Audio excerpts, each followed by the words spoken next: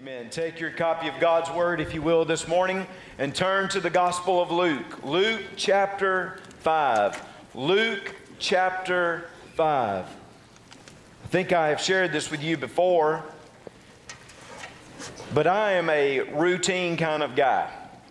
I was talking to somebody in the hall this morning about this last week and how it had gone, and I said, I have enjoyed kind of being back to routine. I enjoy holidays, but I also enjoy consistency. I enjoy that routine of life. I don't know about you, but that's just the way I am. Maybe I'm getting a little older or so, but it's just affecting me. I just like things the way they are supposed to be. Any of you like that sometimes? Yeah? Just consistency. I know where I'm supposed to be. I know what time church is going to be happening. I know all these kinds of things. Consistency and routine. So I enjoy that, especially as we get back into the new year. But as I said last week, I have been praying that God would not just make this a routine year for me and for you. As a matter of fact, what I have specifically prayed is that God, you would allow us to encounter you. We want to encounter your Son, even in the mundane things, the things that we do each and every day, the routine things. I hope and pray that we could sense Jesus, we could see Him in our lives, and that He would do something within us. It has been my prayer over these last few days in particular that God would allow us to encounter His Son. Because once you encounter Jesus in a fresh and wonderful way, you cannot go away unchanged. God's got to do something within us. And as I look at Luke chapter 5, where we're going to just pause and just contemplate this morning, I really want God to allow us to encounter Him in true discipleship. I want to be a disciple of Jesus. Now, last Sunday night, we came together and I talked to you about the meaning of discipleship. That the disciple is the student or follower of one teacher, one master. As we think of discipleship in context of the church, that means that we, disciples of Jesus, we are students and we are followers of Jesus Christ. And we are called to a committed relationship. We are called to follow Him and to emulate His example. We are called. And this morning I want you to hear the call, and I pray that it is afresh and new upon your life as we look at this year of 2020 together. So Luke chapter 5, Luke has been showing us again how different ones have responded to Jesus. And here in chapter 5, he gives us this definite call to the four fishermen. It says in verse 1, "And so it was, as the multitude pressed about him to hear the word of God, that he stood by the lake of Gennesaret and saw two boats standing by the lake. But the fishermen had gone from them and were washing their nets. Then he got into one of the boats, which was Simon's, and asked him to put out a little from the land. And he sat down and taught the multitudes from the boat. When he had stopped speaking, he said to Simon, 'Launch out into the deep and let down your nets for a catch.' But Simon answered and said to him, 'Master, we have toiled all night and caught nothing. Nevertheless, at your word, I will let down the net.' When they had done this, they caught a great number of fish, and their net was breaking. So they signaled to their partners in the other boat to come and help them. And they came and filled both the boats so that they began to sink. When Simon Peter saw it, he fell down and at Jesus' knees, saying, 'Depart from me, for I am a sinful man, O Lord.' For he and all who were with him were astonished at the catch of fish which they had taken. And so also were James and John, the sons of Zebedee, who were partners with Simon. And Jesus said to Simon, 'Do not be afraid. From now on you will catch men.' So when they had brought their boats to the land, they forsook all and followed him." This is a great illustration, a great narrative about the call of discipleship for these early believers, but also for us. Now, we're told of this guy named Simon, and we assume here that his fishing buddy Andrew is with him. We're told in the scripture as well there are two brothers, James and John, the sons of Zebedee, and that they're there as well. And basically, Jesus is teaching the multitude. He's out just kind of teaching and preaching. You would expect that from Jesus, right? He's teaching and he's preaching all around. He's preaching around the Sea of Galilee. That's what this lake is, the Sea of Galilee. He's right there. He's teaching on the bank. And as he's teaching, the people begin to press in. Obviously they weren't Baptist. I really never feel pressed in when I preach to you all. I kind of feel depressed out sometimes, but never pressed in.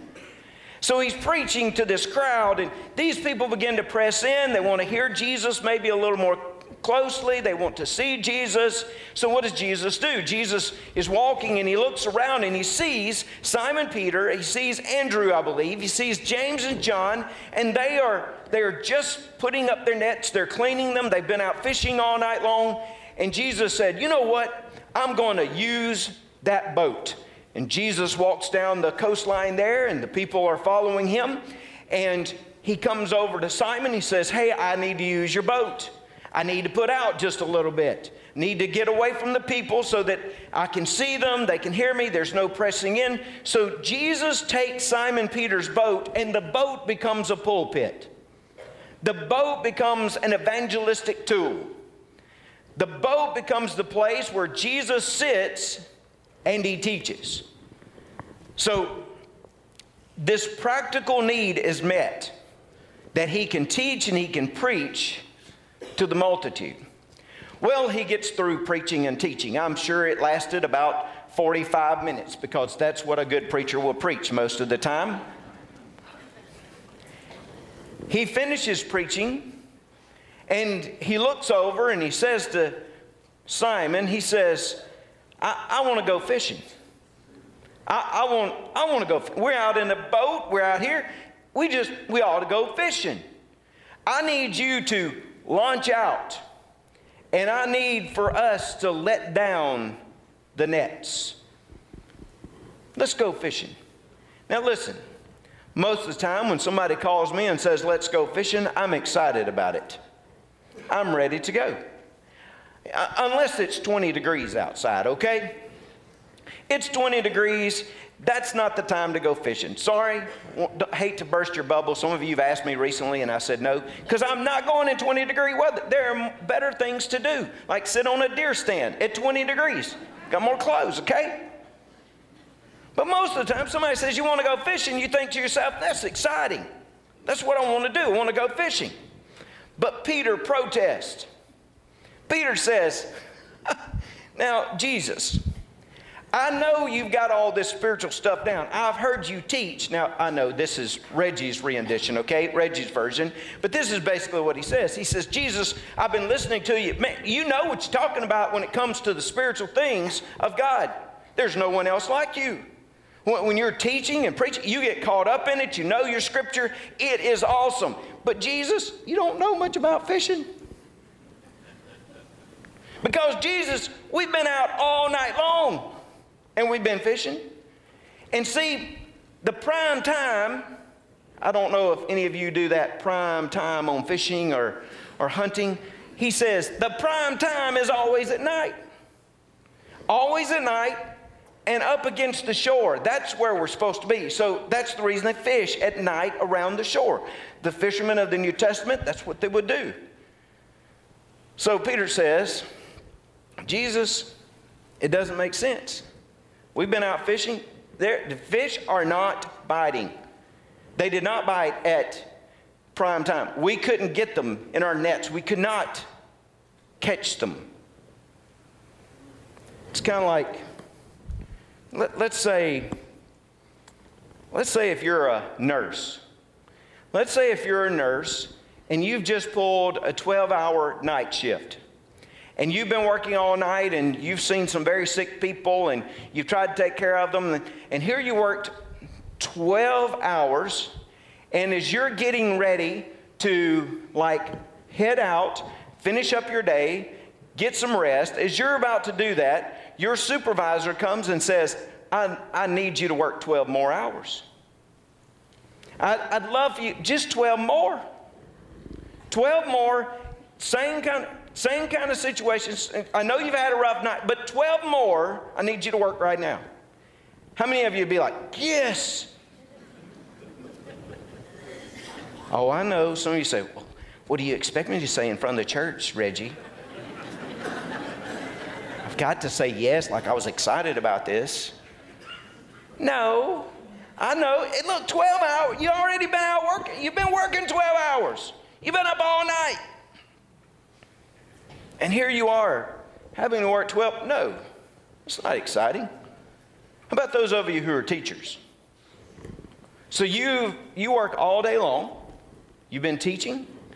And it's been one of those days. Those of you in the education field, you know what I'm talking about. One of those days. You've been teaching. It's like nothing has penetrated the student's brain. They have not gotten anything. You've said to yourself, if I can just make it through the day. About that, you knew in second period when you were ready for the day to be over, it was going to be a long one, right? You finally finish up. About 4:30, you get home. And just upon entering the door, you get a phone call. And your principal, who you love and who you adore, says to you, we'd love for you to come back. We need you to come back, if you will, at 6 p.m. tonight because it didn't take today, and we hope that the students will learn more from 6 to 8. We're calling everybody back in. How many of you would be excited? Educators? Most of you would say, not in my contract. Sorry, got plans. I could suggest a few people to you. Here is Jesus looking at Peter or Simon, and he says, we got to go fishing. Remember, fishing for Simon and these other guys, fishing was not recreational. Fishing was vocational. They didn't fish because they just liked to fish. They fished because it was their livelihood. It's like you. Again, if you're a nurse or a teacher, you say, you're a nurse? You don't go around nursing for fun. All right, it's fun, I know. But I'm talking about in your extra hours, you don't go around saying, let's see if I can nurse. You are teachers, you don't go around saying, let me see if I can find somebody who I can teach today, probably. No, you kind of like to have a little time off. Simon says, Jesus, we've been fishing all night long. And you're wanting us to go back, and you're wanting us to fish again. Let me say to you that when a call to discipleship comes to you, it will involve complete surrender. When God calls you to discipleship, when He calls you to be a follower, a student of His, what He calls you to is complete surrender. Surrender to His Word. Remember, Jesus had been teaching. He had been sharing the Word of God. And then when he got in the boat and he looks at Simon, he commands Simon and says, let's go. He looks at him singularly because that verb launch is in the singular form. So he looks at Simon and says, you buddy, you personally, you launch this boat. And then he's looking at everybody because that let down, that verb is in the plural. It means, and you all let down the nets. I need somebody to launch the boat, and I need somebody, a bunch of people actually, to put the nets down.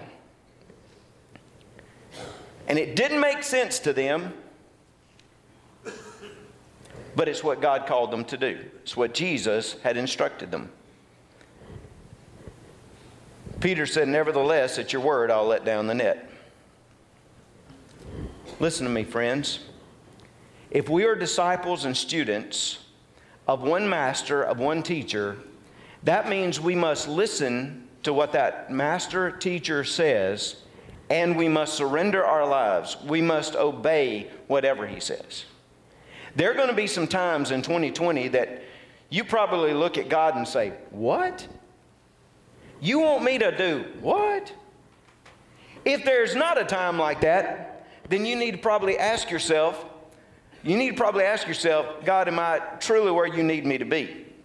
Because there should be moments in the disciple's life where he asks you to do something that you probably don't want to do. He's going to ask you some things that may make you uncomfortable. He's going to ask you to do some things that you think would be impossible. But when you hear what Jesus says, there should be a complete surrender to His Word. And there's a complete surrender to His work. So they launch out and they go into the deep. Again, it doesn't make sense really, because daytime is not the prime time. You shouldn't be out in the deep necessarily, fishing, trying to lower your nets. But obviously God gives the increase. And Peter, he notices what Jesus has done, and he is not only surrendered to the work, but he surrendered to the Word. He is surrendered to the work of Jesus. Jesus says this. Jesus said, don't be afraid. Don't worry about these things.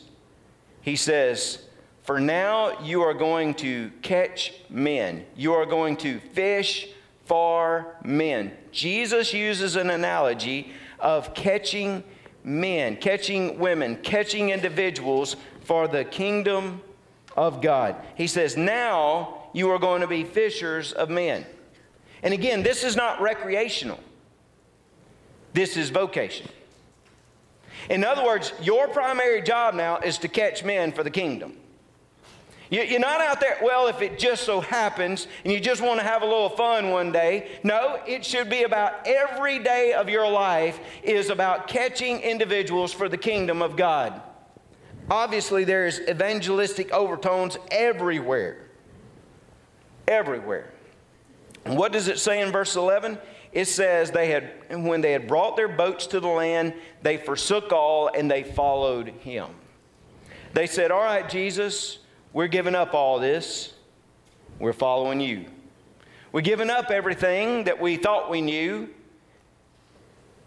for the opportunity to follow you. What does a disciple do? A disciple follows Jesus. If you're going to be more like the teacher, you got to spend time with Him. So you got to follow Him. You got to be with Him. 2020, we got to be with Him. We got to follow Him. What is it to be a disciple? You follow Jesus and you fish for men. That's what you do. You follow, you fish. You're going to help take captive men's hearts and lives for the kingdom. William Barclay wrote some years ago, he said, it's possible to be a follower of Jesus without being a disciple. To be a camp follower without being a soldier of the King. To be a hanger-on in some great work without pulling one's weight. Once someone was talking to a great scholar about a younger man, and he said, so-and-so tells me that he is one of your students. The teacher answered devastatingly, he may have attended my lectures, but he was not one of my students. Barclay says, there is a world of difference between attending lectures and being a student. It is one of the supreme handicaps of the church that in the church there are so many distant followers of Jesus and so few real disciples. There are a lot of people that are standing back when God has called them to come and follow. Let me note this. Peter and these others, they knew Jesus already. As a matter of fact, John 1 says Andrew comes and gets Peter and says, hey, this is the Messiah. Matthew 4, Mark chapter 1 tell us of these same kind of times that they followed Jesus. So they had known Jesus. They had heard about Him. They were standing at a distance. They could maybe even hear Him teaching while they're doing their work. But they had not really followed Him. And listen, I'm not trying to get people to doubt their salvation. I'm not trying to I just want to put it plainly. There are a lot of people today that know a lot about Jesus. They might even say He's the Christ and the Messiah, but they've never surrendered their life completely to Him. They've never come to Him. They may have sat in church, they may have been in part of the lectures, but they've not allowed themselves to be a student and a follower, a disciple of Jesus. And what we need today are more disciples who are completely surrendered to His Word and completely surrendered to His work. For us this year, we want to be completely surrendered. I do. I hope you do too. Over the last few months, the staff and I, we prayed and we planned. We'd come back and we'd talk about some more things. We'd pray again, trying to seek Him. God, what would you have us to do? What are the goals for 2020? 2020 is a great idea to think about a new year. What are your goals? Well, some of you have already seen the goals that we placed there in your worship bulletin. The goals that we believe that God is giving us for 2020. Somebody asked earlier, are you going to preach a message and then go over all this too? We're going to be here all day long. Let me just share with you my heart for a moment because I think it fits into this call to discipleship. What would be our goals? Well, it's got to come out of the revelation of God. No vision is truly God's vision unless it is born out of the revelation of God, out of the Scripture itself. So what are we praying for this year? We're praying that we will launch out and that we will lower the nets. We're praying that we will see people introduced to Jesus Christ and brought into His kingdom. We're praying that we will be true fishers of men.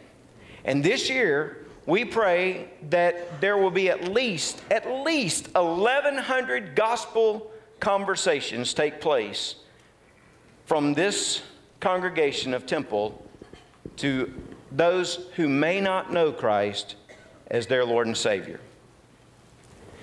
In just a little while, I'm going to ask you if you can, either during the invitation or as you leave, to pick up one of these green balls. Some of you probably saw those earlier. A lot of the ushers were asking me what those were for. Some people said that they thought I was going to throw them out and you were going to throw them back up.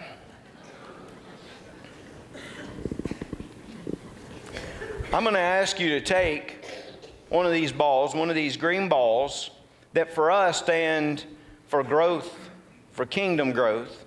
I'm going to ask you to think about taking one of those, of praying over it and saying, hey, I need to be a part of this. I need to be one who is trying to fish for men. Taking one of these balls and saying, hey, I'm going to take this as a reminder that this year I'm going to share the gospel with one person, have a gospel conversation with one person that may not know Jesus as their Savior. Now, some of you say, oh, I share Christ every day. Well, that's great. You better have a lot of these balls. You take one, fill it out, and bring back. Some of you say, shouldn't we be sharing every day? Absolutely, we should be sharing every day. But I subscribe to Ortberg's, his training versus trying mentality. There are a lot of people today that have never shared their faith once. And they're going to try, but they get so overwhelmed. So what I want to do is just start at one. Just start one person. That's all I'm asking. One person that you will think about in your family, in your friends, in your neighbors, in your workplace, maybe a total stranger. One person that you will share Jesus Christ with. If you're a disciple, God captured your heart so that He could use you to capture other people's hearts. 1,100. Why do you say 1,100? Because if you look at our attendance, that's basically what we run. Our average attendance. Now today, it'll be a little more. Yes, it'll be a little more today. I was thinking about that national championship game, but most of y'all don't care too much about it. Anyway, a little more today, a little less next week maybe. About 1,100. That means that the average attendance of Temple Baptist Church this year, that every individual is going to share at least one gospel conversation. And then what I want you to do is to bring this ball back. We're going to put the initials of the person that you shared with. We're going to put the initials as an opportunity for us to pray and to think. And we're going to put it in a display. There's one outside this sanctuary. There's one outside there in the gathering, so that we can keep up with the number of times that we've shared the gospel of Christ. Let me say this. May I say this? There are a lot of things that we can do in this world. There are a lot of things we can do. And the church needs to be a part of a lot of things. But we need to get back to the basic things, and that is sharing the good news and love of Jesus Christ with people. 1,100 is our goal. I hope we surpass that. I hope we see many more gospel conversations. 100. 100 what? 100 baptisms.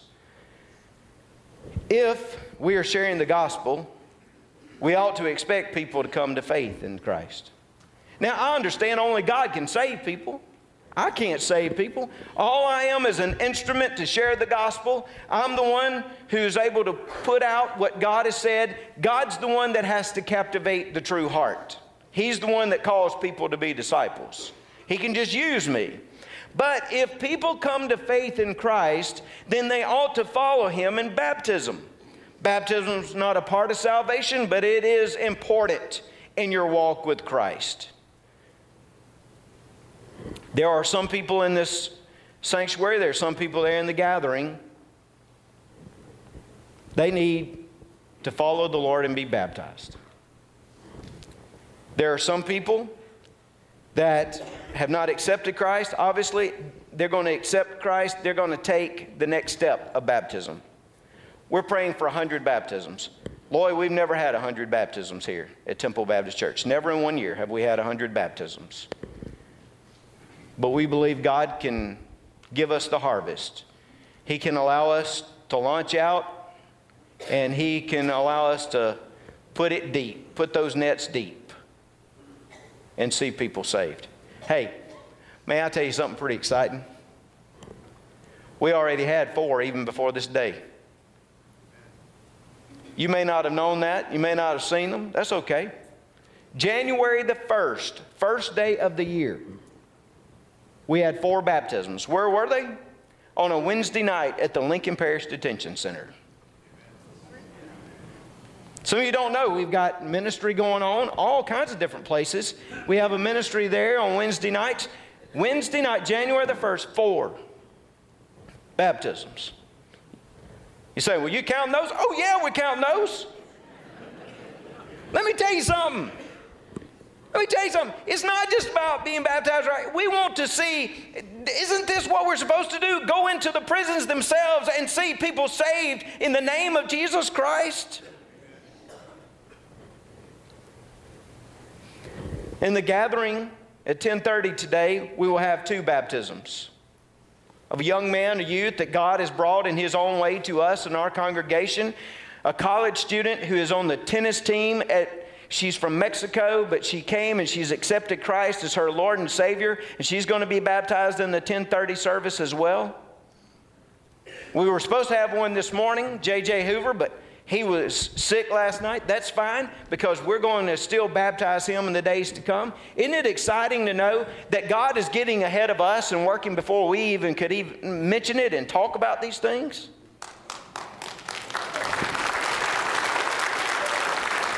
What we're asking people to do is to pray as well. Because we know, again, God has to work in people's lives and hearts. So we have 100 people praying. Now, we'd already asked some people to start praying because we had a feeling that God was going to do some things like this even before we announced it. So we already have some who have committed to pray. What we're asking you to do, is for you to be assigned a number. Brother George is leading this up, and you're going to pray for that person. You may not know who that person is. Number 1, number 2, number 3, number 4, all the way to 100. You may not know who that individual is, but God knows, and you want to pray not only for their salvation, that God would do a work in them, or pray for them to follow in the step of baptism, but you're going to keep praying for them in the days to come. You're going to take that name. When we find out who it is, we're going to tell you, and we're going to say, pray for this person. Keep praying. You may not know in the beginning, but when that person comes to be baptized, we'll give you the name, and we'll ask you to keep praying. Because salvation is a work of God. We can't fish effectively unless He's in the boat with us. So we want to pray. Some of you have signed up, that's great. You've been approached, but if you say, I want to be a part of that prayer team and I want to pray, you can go online, temple.life, and you can find a place there. It should send you where you can sign up and say, I want to be a part of that team. 275.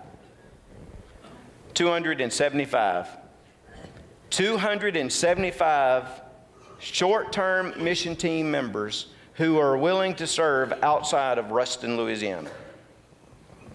Where'd you come up with 275? 25% of our average attendance. 25% of 1,100. I think I did the Mississippi math on it. 275. 275. Some of you say, that's high. You think about all the different missions, all the different teams that we're going to have this coming year. I mean, there are so many different ones that people can be involved in outside of Ruston. Generationally, the youth, the college students, those of us who are median age or young adults, those who are older, there are going to be all kinds of opportunities for us to be involved in missions outside of Ruston. By the end of January, listen, today, four people today are in East Asia sharing the gospel of Christ. 4 people right now. By the end of January, 21 people will have been on short-term mission teams. Again, some of you look at me and say, oh, but we got to worry about here. Did I not say that we should share 1,100 gospel conversations? Most of those are probably going to be local that we're going to share. Oh, 21 people? 21 people in January, they're not all gone by the same time. I know they are great people and we need them in the kingdom work, but I think there are enough of us left here to take care of Ruston, don't you? We need to be impacting the globe, and we have been, and we want to continue. We want to push the envelope, and we want to see people come to faith globally. As Brother Ron prayed earlier in this service, the best thing that could happen in our world is for people to meet the Prince of Peace. Before there's peace in this world, they've got to know the Prince of Peace. 275. 27 books of the New Testament. We've already launched this in so many ways, but this is reading through the New Testament as a people this year. Again, I know some of you say, oh, I'll read through the Bible every year. That's great. Read through it all. I'm not limiting you. I just want to challenge those who've never even done the reading through the New Testament. Let's just read through the New Testament. Oh, and you started in Luke, didn't you? I wished I could say I was smart enough to plan all that out, but I didn't. God just kind of put it all together. Some of you say, oh, I got 11 verses of Luke 5 already today.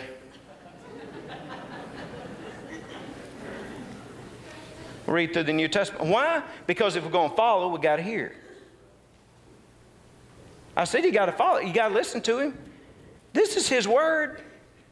If you're going to get more like Him, you got to hear from Him. If you're called to do this mission work and all this other, you got to hear what He is saying. This is the primary way in which He speaks to you. The Holy Spirit of God takes His Word and He implants it in your life. So read through the New Testament. Again, their plans. You say, well, it's all right, man. Preacher, it's January 11th. It's our, no, today's the 12th. January the 12th. I've already missed so many days. You can start right now.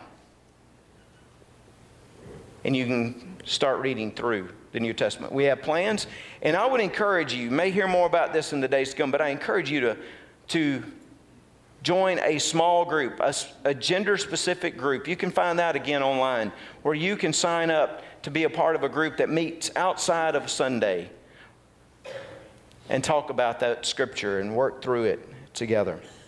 Let me give you this last, because I know some of you are about to panic because it's hit the 10 o'clock hour. $1 million. $1 million. I pray that in 2020, we can give $1 million to missions and to benevolence causes. $1 million. That sounds like a lot. But I was looking over last year. I was looking at the offerings, the special offerings that we had last year. Our Annie Armstrong offering, which goes to North American missions. Our goal was $63,000. We gave $75,000. Our Georgia Barnett, which supports state missions. Our goal was $27,500. We gave $34,000 plus. Our Lottie Moon Christmas offering, you heard George talk about that earlier here in the sanctuary. Maybe you've heard that announcement in the gathering. $155,000 was our goal, $160,000. Look at this, by the way. $160,000, $34,000, $70,000. That's a lot of money. But it's not just in the special mission offerings. We know that every week when we give to our budget, we are supporting missions around the world. This year, for example, what we call our cooperative program, what is that? That is Southern Baptist Instrument Vehicle Program that supports missions and ministry. It goes to support our missionaries on the field every day. And our cooperative program, our budget for this coming year is $290,000. Just through our budget, just through your regular giving every Sunday, $290,000. And if you look at our 2020 total missions budget, $529,000. So $529,000 plus all those offerings, we're already up there, aren't we? But it's still a challenge to give. And may I say this? The only reason you and I can give so faithfully is because God gave it to us to start with. You never forget that. This is not bragging rights. This is not to say, oh, look at what we've been able to give. No, if God hadn't given you that to start with, you never would have been able to give to the offerings. If God had not blessed me in my life, I never would be able to give back to Him in such a way. We must never forget that He is the giver of all blessing and that we just get an opportunity to turn it back to Him and use it for His kingdom good. One of the special things we hope to do this year, you may have heard a few churches doing this. I want it stated. We had this idea before a lot of the other ones did around. Our staff, we met and talked about this, and then the next day we saw one of the other churches not too far from here put something on Twitter about it. I said we should have tweeted or twitted or whatever. We should have done that first probably. But it's not about who does it first. You hear me? It's about us being faithful. So what are we going to do? What we have proposed to do is to help in benevolence, to be able to give in such a way that we can alleviate the medical debt of 5 parishes for the poorest of the poor in Lincoln, Union, Bienville, Jackson, and Claiborne Parish. We're partnering with an organization so that we can relieve at about $3.5 million worth of debt. And we can do that for a simple $35,000. Some of you say, how in the world do you do that? Well, I can talk to you after church about how you can do it. But this is for the poorest of the poor in these areas. They've been turned over to financial collection agencies. The debt is out there. We want to do this. And what we're going to do is we're going to send them a note. And we're going to let them know after we've paid it that not only has their physical debt been paid, but their spiritual debt through Jesus has been paid. And what we want them to know is that people love them, and we want them to know that Jesus loves them, and that they are always welcomed to follow Him and to know His forgiveness if they don't know it already. $1 million. I give you these things, you say, oh, these are all numbers. It's all about baptism. No. We want to have goals. I told you my first priority is encountering Jesus. But what I want to do as a church is for us to encounter Him and for us to seek the highest standards, the highest opportunities that we can for the kingdom. We need goals. If you have no goal, well, you'll have nothing to really shoot for. I say discipleship is a complete surrender, but it's also called a complete sufficiency. I've already said it, just going to put it out there. You and I cannot do this alone. Peter and the disciples, or the fishermen, they had been out fishing all night long and caught nothing. But when Jesus empowers us to do these things, we will see our nets breaking. When Jesus empowers us through the Holy Spirit to get out and to have these conversations and to give and to go, we will see His sufficiency. He always covers us, doesn't He? Doesn't He always take care of everything that we desperately need? It is His complete sufficiency, and it is for His glory. See, this is what I've seen in life. Your surrender, my surrender, equals His sufficiency. If I surrender to Him, He is sufficient for me. He always is. And in these goals, I want you to hear that we want to proclaim His sufficiency. We want to proclaim His glory and who He is. Because when Peter sees this and he's taken away, he says, oh God, I'm not the one. I am sinful, but you are something different and holy and powerful. And when God does these things in our lives, when we see it in this coming year, may we get on our knees and say, God, it's not about us. It's not about Temple Baptist Church. I don't want to tell people about Temple. I want to tell people about Jesus. I don't want to give to Temple. I want to give to Jesus. I don't want to baptize in Temple's name. I want to baptize in Jesus' name. I don't want to go in Temple's name. I want to go in Jesus' name. I don't want to read the story of Temple. I want to read the story of Jesus. And I want to say, God, you are so different and holy and unlike us, and you have empowered us, and we give you all the glory and all the honor and all the praise. Amen.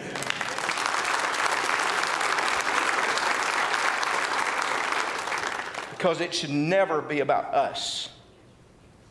It should be about calling people to discipleship in Jesus Christ.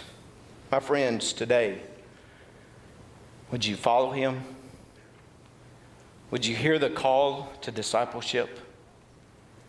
Today, during this invitation, some of us need to maybe come forward and just get down on our knees and say, God, sorry for where I was. I've been a casual Christian in many ways, but God, I want to be a committed disciple today.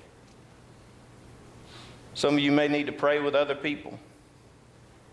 I'm going to ask you, maybe if you get a chance, there's some here, there's some at the exits, maybe at the invitation. Some of you say, hey, I just need to go pick up this green ball because this is my action item to say I'm going to share the gospel. So I'm going to pick it up. There's some here in a basket, some in buckets around. You don't have to all come here. There's some today that need to follow Him for the first time. I'm going to be right here. There's some of you that say, you know what, I hadn't been baptized. I can help you take care of that. I can talk with you.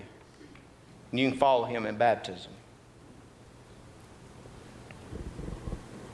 Launch out, folks, and let down the nets. Because God Himself is willing to fill our nets, to stretch them, to even fill them so that they are about to break. And I pray in 2020 we would see that type of multiplication and multitude come to know Jesus Christ. Let's pray. Father, thank you. Thank you for asking us to do things that are impossible without you. Because it reminds us that we are insufficient on our own. That we must have you guiding, leading, and taking care of us. God, I pray that you would do something within us in 2020 in such a way that we could encounter you powerfully. Now, God, I pray that you'd begin it in so many ways. You've already, and we give you thanks for the baptisms for others who've come to know you. But God, I pray that you would begin it in earnest today as we respond in commitment during this time of invitation. Help us to respond to discipleship, not to casual Christianity. Father, for those who need to commit, those who need to just pick up a green ball and as a reminder of their opportunity and responsibility to fish. Or maybe people need to come and say, I need to be baptized. There are people in this place that may need to come make this their church home. God, move. Help us sense your presence even now. Manifest yourself to us. We pray it in Jesus' name.